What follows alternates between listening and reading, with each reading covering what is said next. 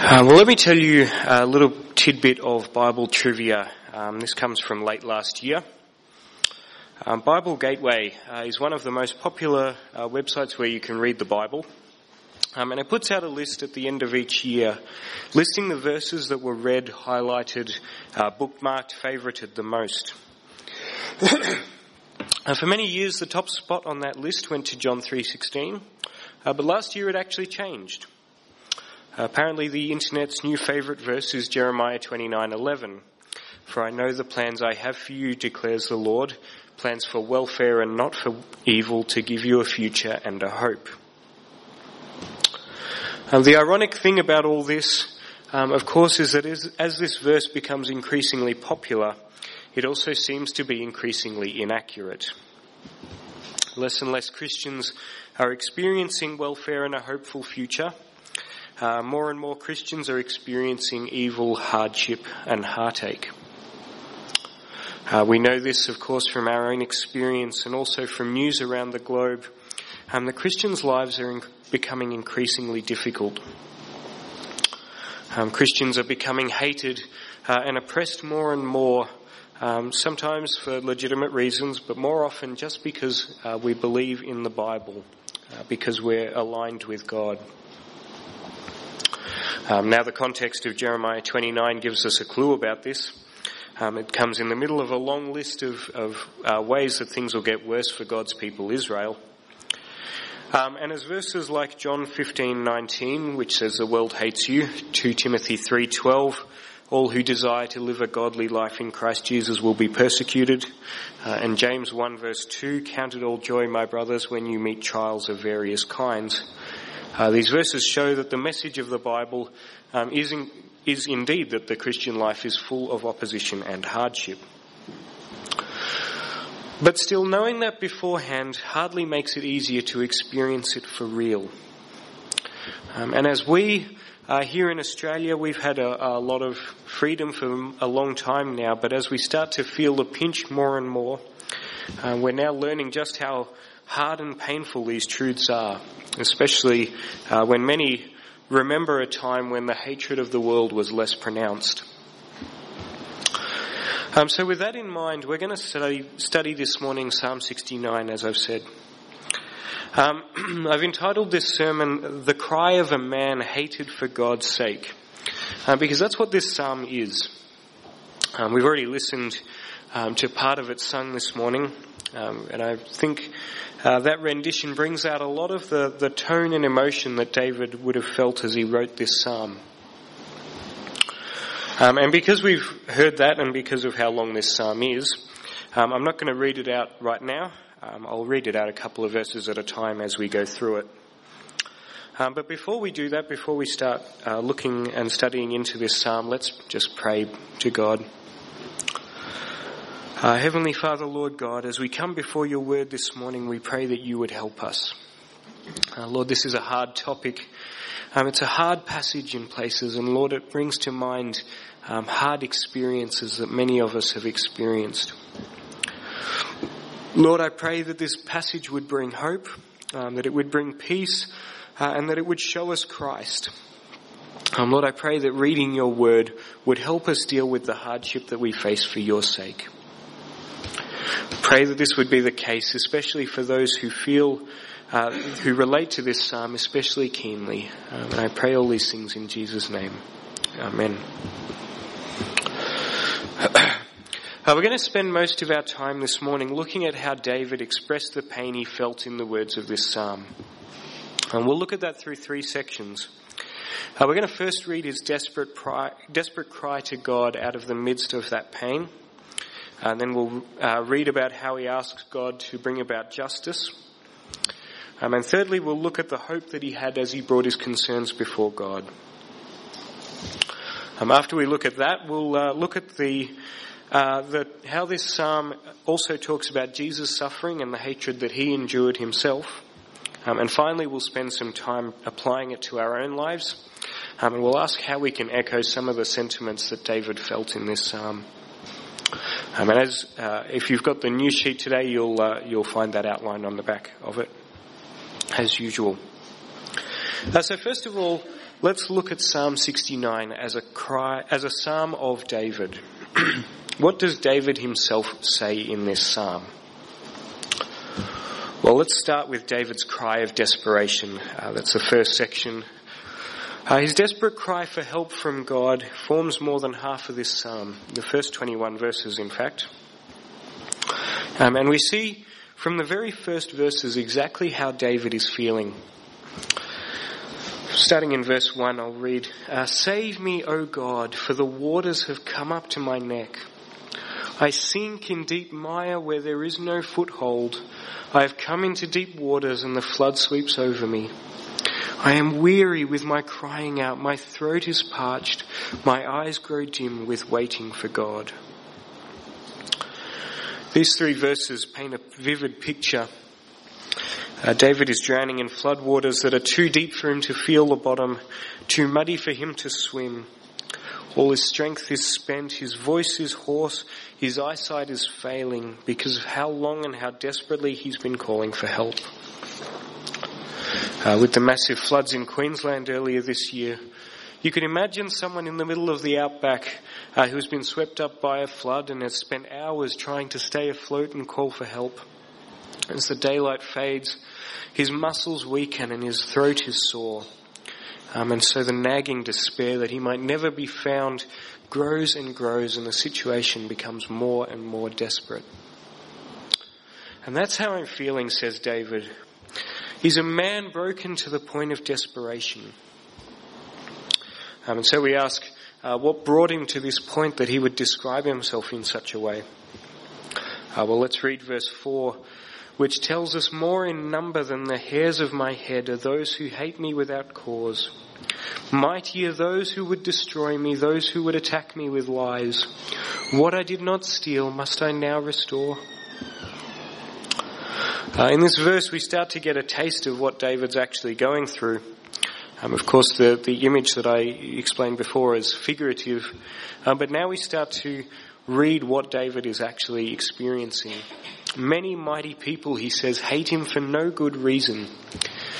They're spreading terrible lies about him, making out as though he stole something of theirs and that he must give it back. Now, we don't know exactly what event in David's life this refers to, but he does give us enough information that we understand what's going on, and that we can even fully relate to what he's feeling. To help us understand what's going on, he gives us some more details down in verses 7 to 12. So I'm going to just skip ahead a little bit to that, to read verses from verse 7 onwards. I'll start with verse 7. David says, "It is for your sake that I have borne reproach, that dishonour has covered my face."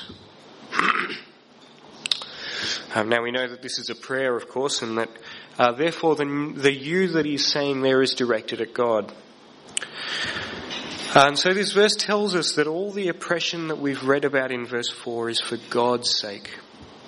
David is being persecuted not because he's a jerk or because he's doing something sinful towards other people, but because he's associated with God.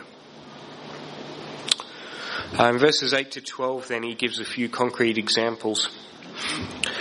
Let me read those. "I have become a stranger to my brothers, an alien to my mother's sons. Zeal for your house has consumed me, and the reproaches of those who reproach you have fallen on me. When I wept and humbled my soul with fasting, it became my reproach. When I made sackcloth my clothing, I became a byword to them. I am the talk of those who sit in the gate, and the drunkards make songs about me." In verses 8 and 9 there, his passion for God's temple has led to estrangement from his family. In verse 10, his humility and sadness before God led to others looking shamefully upon him.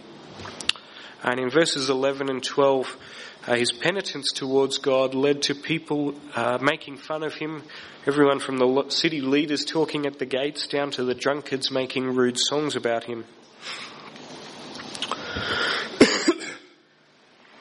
And now you might notice the word reproach comes up quite a lot in this passage.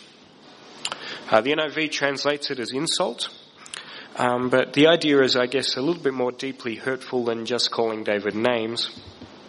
Reproach is is technically when someone says something to shame someone else. Now, this could actually be deserved, and it could be like a public rebuke in that sense. But of course, as we've been studying here in Psalm 69 already, the context clearly tells us that it's undeserved. David does not deserve this shame that people are bringing on him. And so you could sort of think of it like the legal idea of defamation, as something that someone says to unfairly damage another person's reputation. Of course, as I've said, there's no mistaking how unfair this is according to David.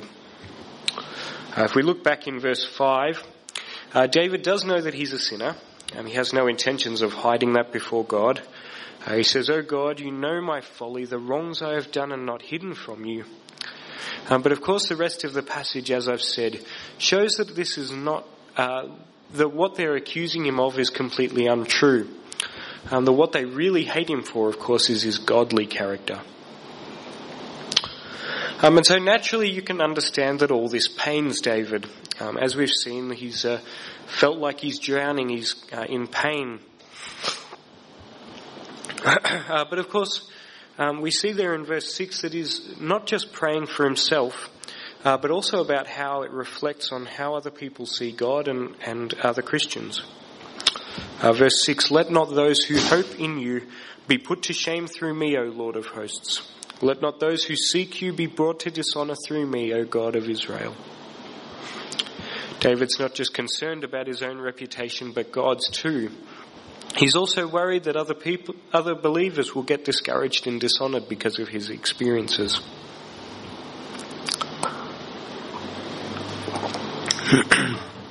But having said all that, his prayer is primarily very personal. We'll move down again to verse 13, because verses 13 to 15 really bring out that point. "But as for me," says David, "my prayer is to you, O Lord. At an acceptable time, O God, in the abundance of your steadfast love, answer me in your saving faithfulness. Deliver me from sinking in the mire. Let me be delivered from my enemies and from the deep waters. Let not the flood sweep over me, or the deep swallow me up, or the pit close its mouth over me." And so here we read again, David's reiterating his desperate cries, recapping almost what he's already said. He needs God to answer him and rescue him from his distress. If we continue reading verses 16 to the first half of verse 20, we continue to hear his desperation. Listen to the tone as I read those verses. Verse 16 onwards, "Answer me, O Lord, for your steadfast love is good. According to your abundant mercy, turn to me. Hide not your face from your servant, for I am in distress. Make haste to answer me. Draw near to my soul, redeem me, ransom me because of my enemies. You know my reproach, and my shame and my dishonour. My foes are all known to you. Reproaches have broken my heart so that I am in despair." David's heart is on his sleeve here. He needs God. He's begging God. "God, please answer me," he says. "Why aren't you answering? You know what I'm going through. Please answer me." As far as David can tell, despite all his reproach, all his enemies, all his despair, God has made no effort to answer him. This has been clearly going on for some time as well, long enough that depression has well and truly set in. But that doesn't make him give up. Instead, he just keeps on knocking more loudly. Again, we're sort of reminded of that parable that Hans read out to us earlier, the parable of the persistent widow. Like the widow, David won't stop coming to God until he gets an answer. According to the rest of verse 20, he's tried to find pity and comfort from those around him, but they ignored him. "I looked for pity," he says, "but there was none, and for comforters, but I found none."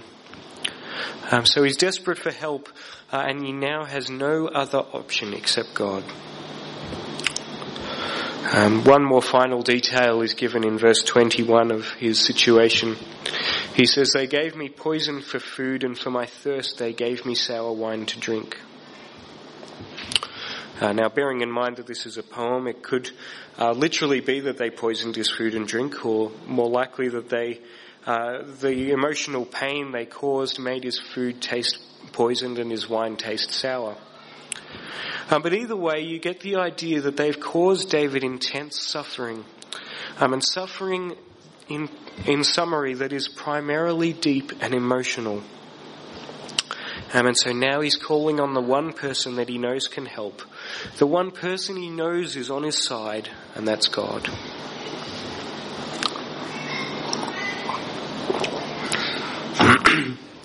So at this point we then come to the next section of this psalm, David's cry for justice. And of course we've seen so far that David's situation is manifestly unjust. And so because of that, David is calling on God to save him. He's told God what the problem is, and now in verse 22, he turns his attention to proposing a solution. Now, just as a side note, this section of Psalm 69 is what we call imprecatory, and that's a technical word that it refers to a prayer that asks for God's judgment on evil people. So you might hear that. Might hear me say that a few times from now on, imprecatory. That's what it means. It's a prayer that God would bring judgment on people. And the Bible has a surprisingly high number of these sort of prayers. But having said that, I reckon if there was ever a section that we might feel justified cutting out of our Bibles, it would probably be these sort of prayers. As much as we know that God is the judge, and we would affirm that wholeheartedly and unashamedly, we're also familiar, of course, with Jesus' teachings. In Matthew 5, for example, he said, "Do not resist the one who is evil. But if anyone slaps you on the one cheek, turn to him the other also. Love your enemies and pray for those who persecute you," and so on. And so, given that, we'll later on get to asking whether we as New Testament Christians should actually pray these sorts of prayers. But first, as we look at Psalm 69, we need to look at what David is praying for and why, and then we'll find why the Bible is not ashamed of imprecatory prayers. Because the reason for that is that the centre of this prayer is a prayer for justice, not a prayer of personal anger, a prayer for God's justice. Let's start by reading verses 22 and 23. David says, "Let their own table before them become a snare, and when they are at peace, let it become a trap. Let their eyes be darkened so that they cannot see, and make their loins tremble continually." And now note in these verses that David's request is proportional to what they did to him. David's food was poisoned in verse 21, so he calls in verse 22 for their table to be a snare. According to verse 3, his own eyes grew dim, so he calls for theirs to be darkened as well in verse 23. And verse 2 tells us that David felt like he was drowning. And then he received no comfort down in verse 20, so he calls also for them to live in the same constant fear. The ESV says, make their loins tremble, which comes from the original Hebrew, or you might have the NIV, which says bend their backs, which comes from the Greek translation of the Old Testament. And the idea of both phrases is that they would live in fear. So David's experiences and the punishments he calls for are both figurative, but the point is that the punishment fits the crime. What David is calling for here is fair, it's just, and it's perfectly in line with the judicial system under the Mosaic law. In Exodus 21 and Deuteronomy 19, we read of the eye for eye system, where the punishment that someone receives is exactly what they did to someone else. So David is not asking for vengeance or for his anger to be meted out. He's asking for justice.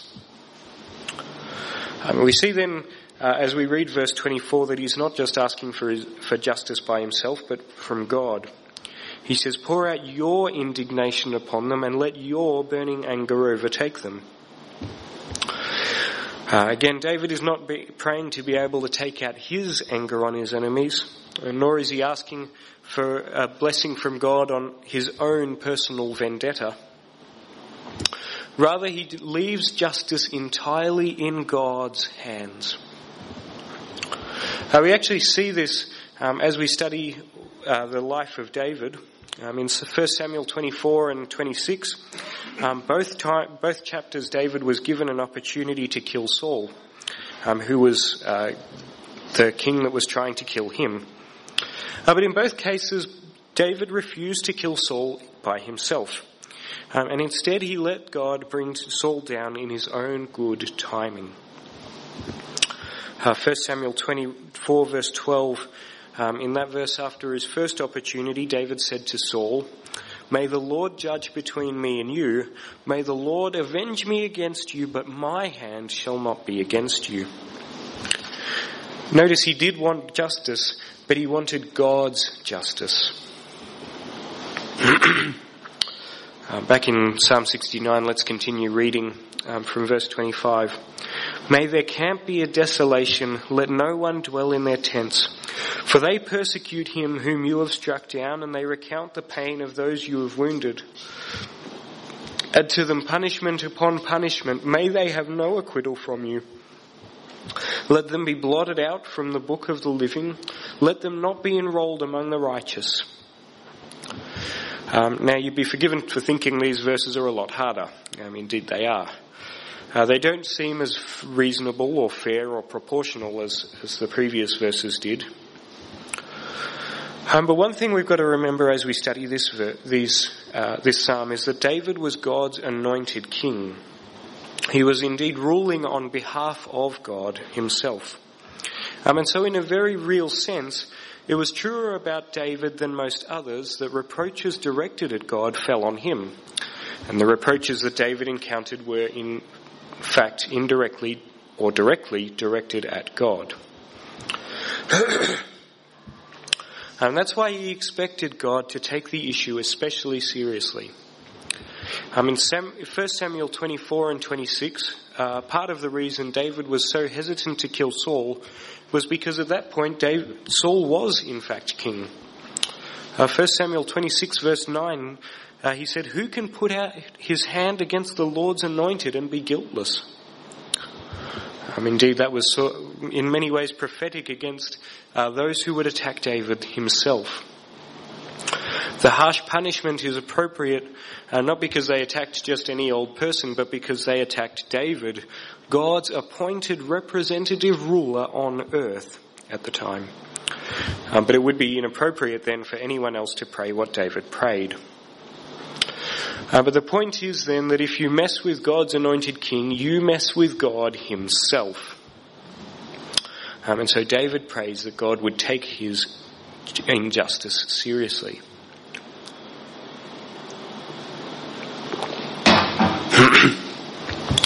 So then, we've seen David's cry of desperation, and now we've seen his cry for justice. So that leads us to the final few verses of this psalm, David's cry for help, David's cry of hope, Verse 29 then brings the focus back to David himself. He says, "I am afflicted and in pain. Let your salvation, O God, set me on high." The reason for this verse is that after spending 7 verses asking for justice on his enemies, David brings his attention back onto his own prayer for help. He's bringing us back to the same point that he left off in verse 21. But what follows now is very different from where he left off in the first section. Let's read verse 30. "I will praise the name of God with a song. I will magnify him with thanksgiving." Now in isolation, this verse sounds like a wonderful, joyful song of praise, far removed from the despair described earlier in the psalm. But in this context, it becomes something very different entirely. We sang earlier, "It is well with my soul," and "When peace like a river attendeth my way, when sorrows like sea billows roll, whatever my lot thou hast taught me to say, it is well with my soul." And again, like on its own, this is a wonderful hymn of joy and praise and peace. But when you know that Horatio Spafford, when he wrote that, was virtually standing where his children had died only a few weeks beforehand, it becomes a far deeper and more astounding declaration of unshakable faith that he could write that in such a terrible, terrible situation. The same is true of this section of Psalm 69. It is a declaration of deep, deep faith. Faith in who God is. He gives us some reasons for this promise of praise in the next few verses. Verse 31 is the first reason. This will please the Lord more than an ox or a bull with horns and hooves. Firstly, David says, I will praise God because that's what God desires. Throughout the Old Testament, there's quite a few verses that tell us that the true sacrifices of God are God-fearing, God-pleasing heart attitudes. And so David says that he will praise God because it pleases and glorifies God, and because that's what David wants to do. The second reason we read in verse 32, when the humble see it, they will be glad. You who seek God, let your hearts revive. That is, David will praise God because it encourages others to trust him. I remember that back in verse 6, one of David's fears in all this is that others will be discouraged from trusting in God. So now in verse 32, David has realized, I guess, to prevent this from happening, he should display his own trust in God to others by praising God before them and thus exemplify the hope that he wants them to have. But when we're depressed and anxious, often we know we should praise God, don't we? For those reasons and for others.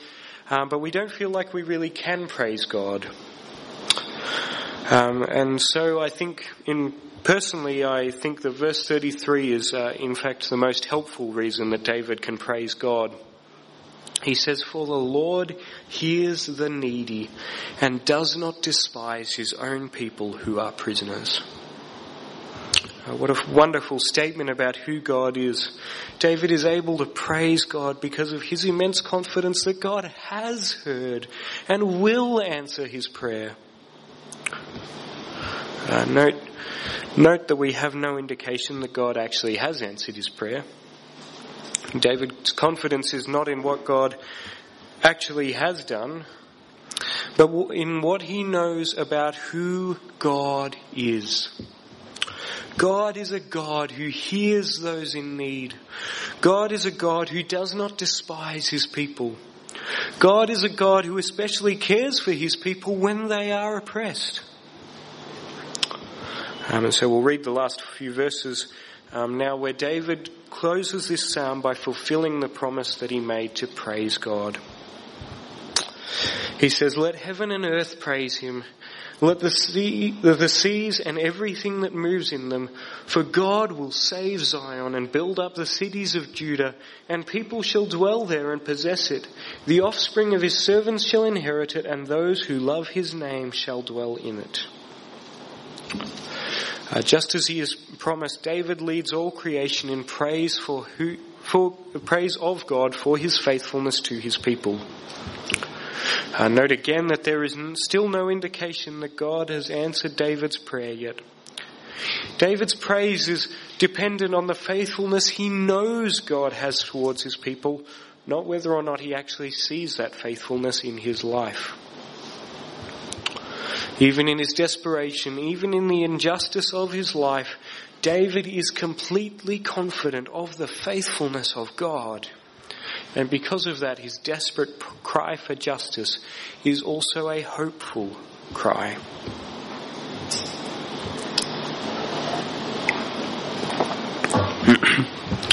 So that's our overview of this psalm.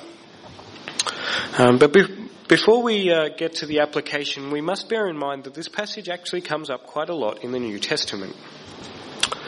That's because Jesus, as the son of David, as God's anointed king, Jesus personally identified with many of the psalms that David wrote.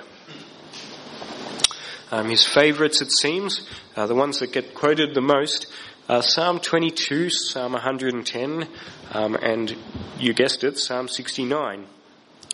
Those three psalms, more than any others, are quoted and alluded to in the New Testament because they illustrate and foreshadow truths about Jesus. So as I said, before we get to the application, it's important for us to look at how this psalm is also a portrait of our Lord Jesus Christ. Firstly, one aspect is that Jesus' situation closely mirrored David's.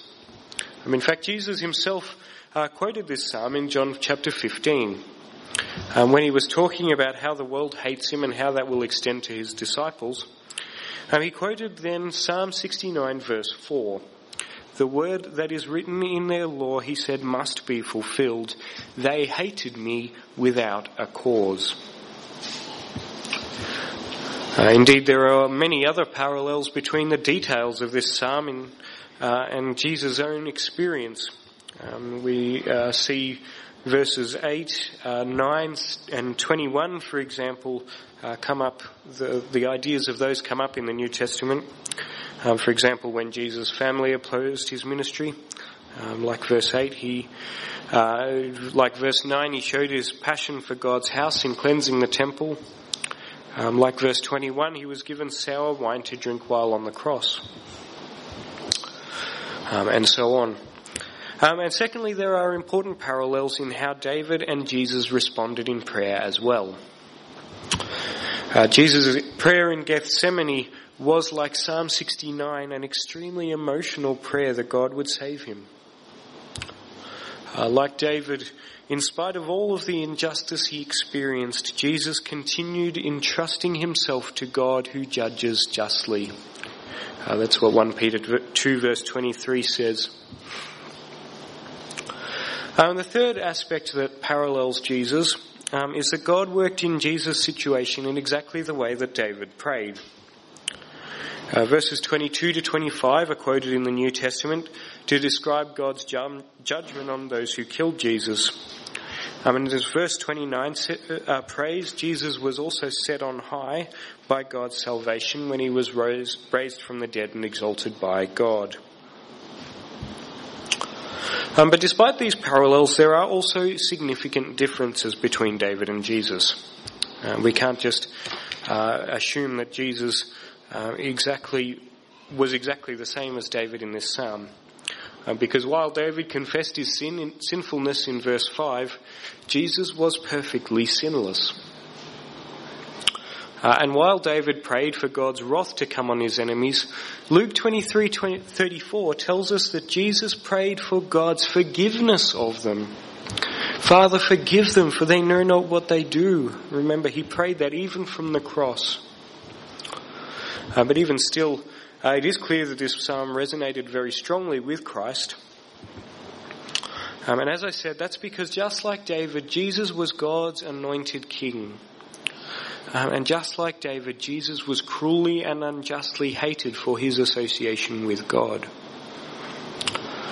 Now, there are a couple of reasons why this is significant for us as we study this psalm. Firstly, it reminds us that Jesus endured the same hatred as David. You may have been resonating with the pain and hatred that David described in this psalm. And if you are encouraged by the fact that David experienced the same pain as you, how much more so that Jesus himself did? And secondly, it shows us that Jesus is our example as well as we follow in the same suffering he endured, as he promised.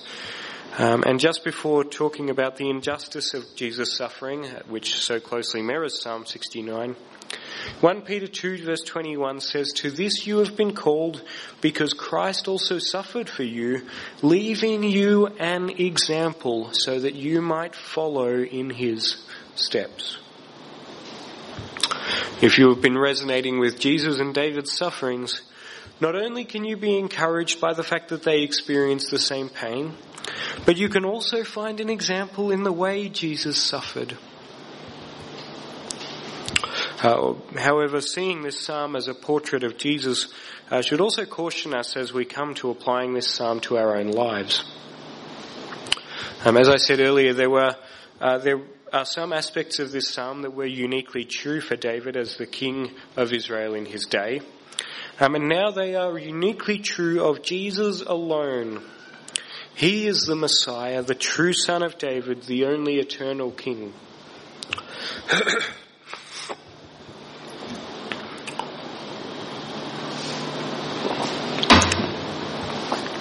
So then, now that we have a grasp of what David wrote in this psalm, and we also have an understanding of how that foreshadowed Jesus, now we can turn our attention to its application.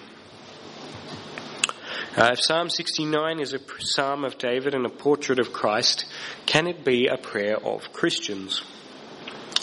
Well, the short answer is yes, and in a moment we'll look at how. But first it's important to note that this prayer can only be a prayer of Christians. If you have not asked God to save you from sin, you cannot ask God to save you from anything else. Psalm 32 verse 6, for example, says, "Let everyone who is godly offer prayer to you at a time when you may be found. Surely in the rush of great waters they shall not reach him." And what a wonderful promise this is for anyone who is godly. But those who are not godly cannot find comfort in it. And apart from Christ, of course, no one is godly. So with that in mind, if you are not a Christian today, there is no comfort or hope to be found in this psalm for you. Indeed, all the promise that you can claim from this psalm is found in verses 22 to 28. Because along with every other human to have ever walked this earth, in your thoughts and desires and actions, you have made yourself an enemy of God's King Jesus. And Jesus' enemies will be crushed as justice required and as verses 22 to 28 describe. However, as I mentioned earlier, even on the cross, Jesus prayed for mercy on his enemies. And on the cross, he won the right to grant that mercy. Jesus didn't just suffer as an example for us, which is, as I said earlier, that's what 1 Peter 2 tells us. But it doesn't stop there, because verse 24 of 1 Peter 2 says, "He himself bore our sins in his body on that tree, that we might die to sin and live to righteousness. By his wounds you have been healed." Because of all that, you can find mercy if you ask him today. Now, of course, if you do, you will open yourself up to the same hatred and reproach that this psalm talks about. But in that there is hope. Because if you have received and believed Jesus' offer of mercy, God will show his favour towards you, because he has made you godly through Jesus' death. And therefore he offers hope and help to you. So that with all that as background, we come back to the question of how we as Christians can find hope in this psalm. How can we use this psalm to bring our own situations before God? Well, as I've mentioned before, the first thing to note, of course, as we apply this psalm, is that David's situation and Jesus' situation is in many cases very relatable to our lives. Many of you know what it's like to be ostracized for believing in Jesus. Some of you fear for your job security because you hold to biblical truths. Some of you are slandered and mocked for the sake of God. Some of you even know the heartbreaking pain of experiencing all this in the context of close family. And of course, as time goes on, I'm sure more and more of us will be able to relate to those situations and other similar ones. So, if we can relate to this situation, we ask, how did David respond to it? Well, he took it to God in prayer. As verse 13 says, "As for me, my prayer is to you, O Lord." How did Jesus respond in this similar situation? Well, as I said earlier, in the Garden of Gethsemane, Jesus knew what he was about to face, betrayal, rejection and pain beyond what any other person had ever known. And so he too agonized in prayer to God. He cried out to God, lifting up his agony to his Father. And so we too, as we meet these situations, we should bring our distress to God in prayer. In a few moments we're going to close with the hymn, What a Friend We Have in Jesus. And I can't put this truth any better than that. Let me recite that hymn. It says, have we trials and temptations? Is there trouble anywhere? We should never be discouraged. Take it to the Lord in prayer. Are we weak and heavy laden, encumbered with a load of prayer? Precious Saviour, still our refuge, take it to the Lord in prayer. Do thy friends despise, forsake thee? Take it to the Lord in prayer. In his arms he'll take and shield thee.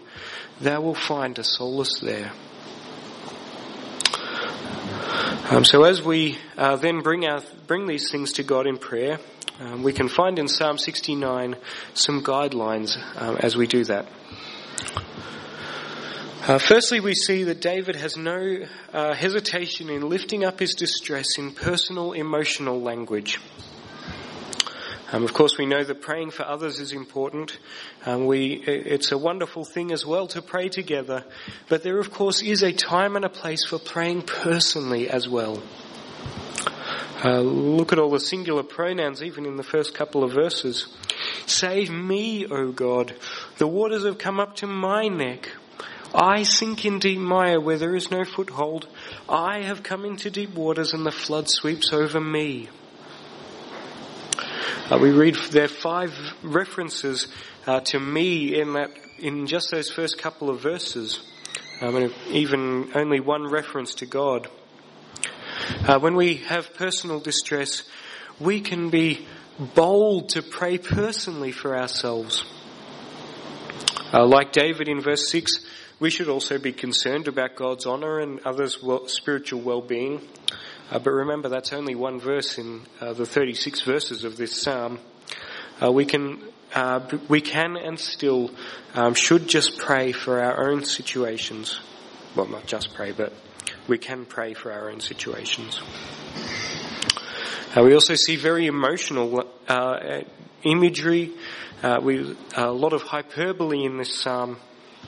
Again, it's good to have things in perspective sometimes, but sometimes that's just, we need to just pray and express to God how we are feeling. He will provide perspective later as the Holy Spirit calms us and comforts us as we pray to Him. Moving on then, we see that we should tell God exactly what's going on. We know from verse 19 and other passages in the Bible that prayer isn't telling God anything He doesn't already know. But still that doesn't stop David from telling God exactly what he is experiencing. He gives details, he gives examples, he gives explanations of exactly what he is going through himself. We can lift up our prayers just as we see them to God. How should we apply the imprecatory section, especially given that Jesus prayed about his enemies in a very different way to David? Well, the teaching of the New Testament is that we should follow Jesus' example in loving our enemies and praying for their forgiveness. Romans 12 verse 14 says, "Bless those who persecute you, bless and do not curse them." But having said that, at the same time there is a place for the pursuit of justice.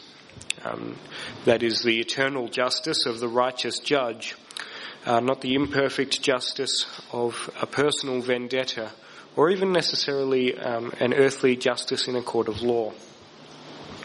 But in Revelation 6 verse 10, we read of even perfect souls of martyrs praying, "O sovereign Lord, holy and true, how long before you will judge and avenge our blood on those who dwell on the earth?"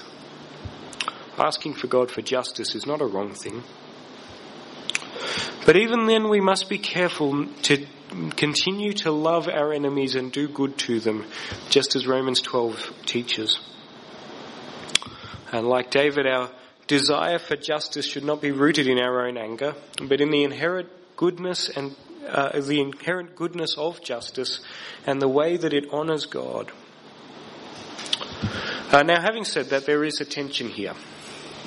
How can we pray for justice and mercy on our enemies? Well, this tension is resolved in the cross. In Jesus' death, justice and mercy are both fully satisfied. And that's because when Jesus bore our sins in his body on the tree, as Peter says, he was punished as if those sins that he bore were his own. Justice was done when Jesus was killed for other people's sins, and mercy was made possible in that. And now I say made possible because while you and I may have received that mercy, those who are still God's enemies have not. They may yet receive God's mercy, and we hope that they do, but they may not as well.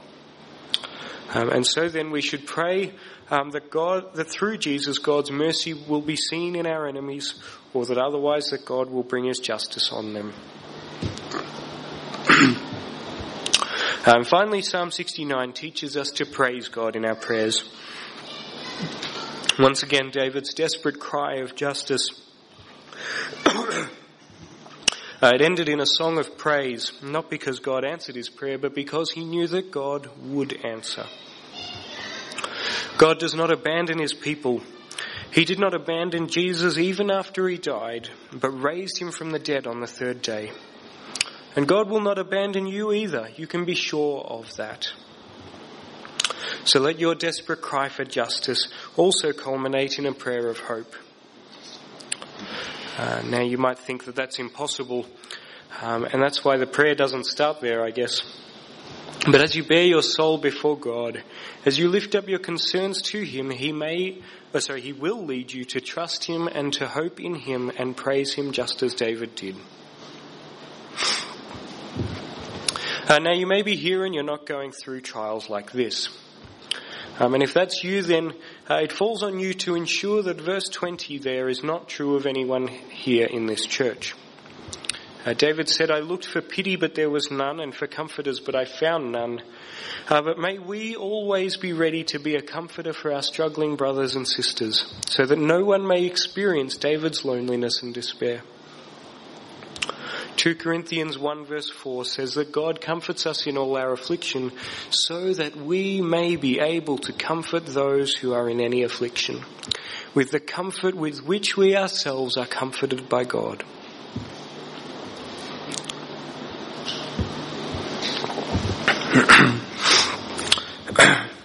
And now, as I mentioned earlier, David felt like God was not listening to his desperate cry.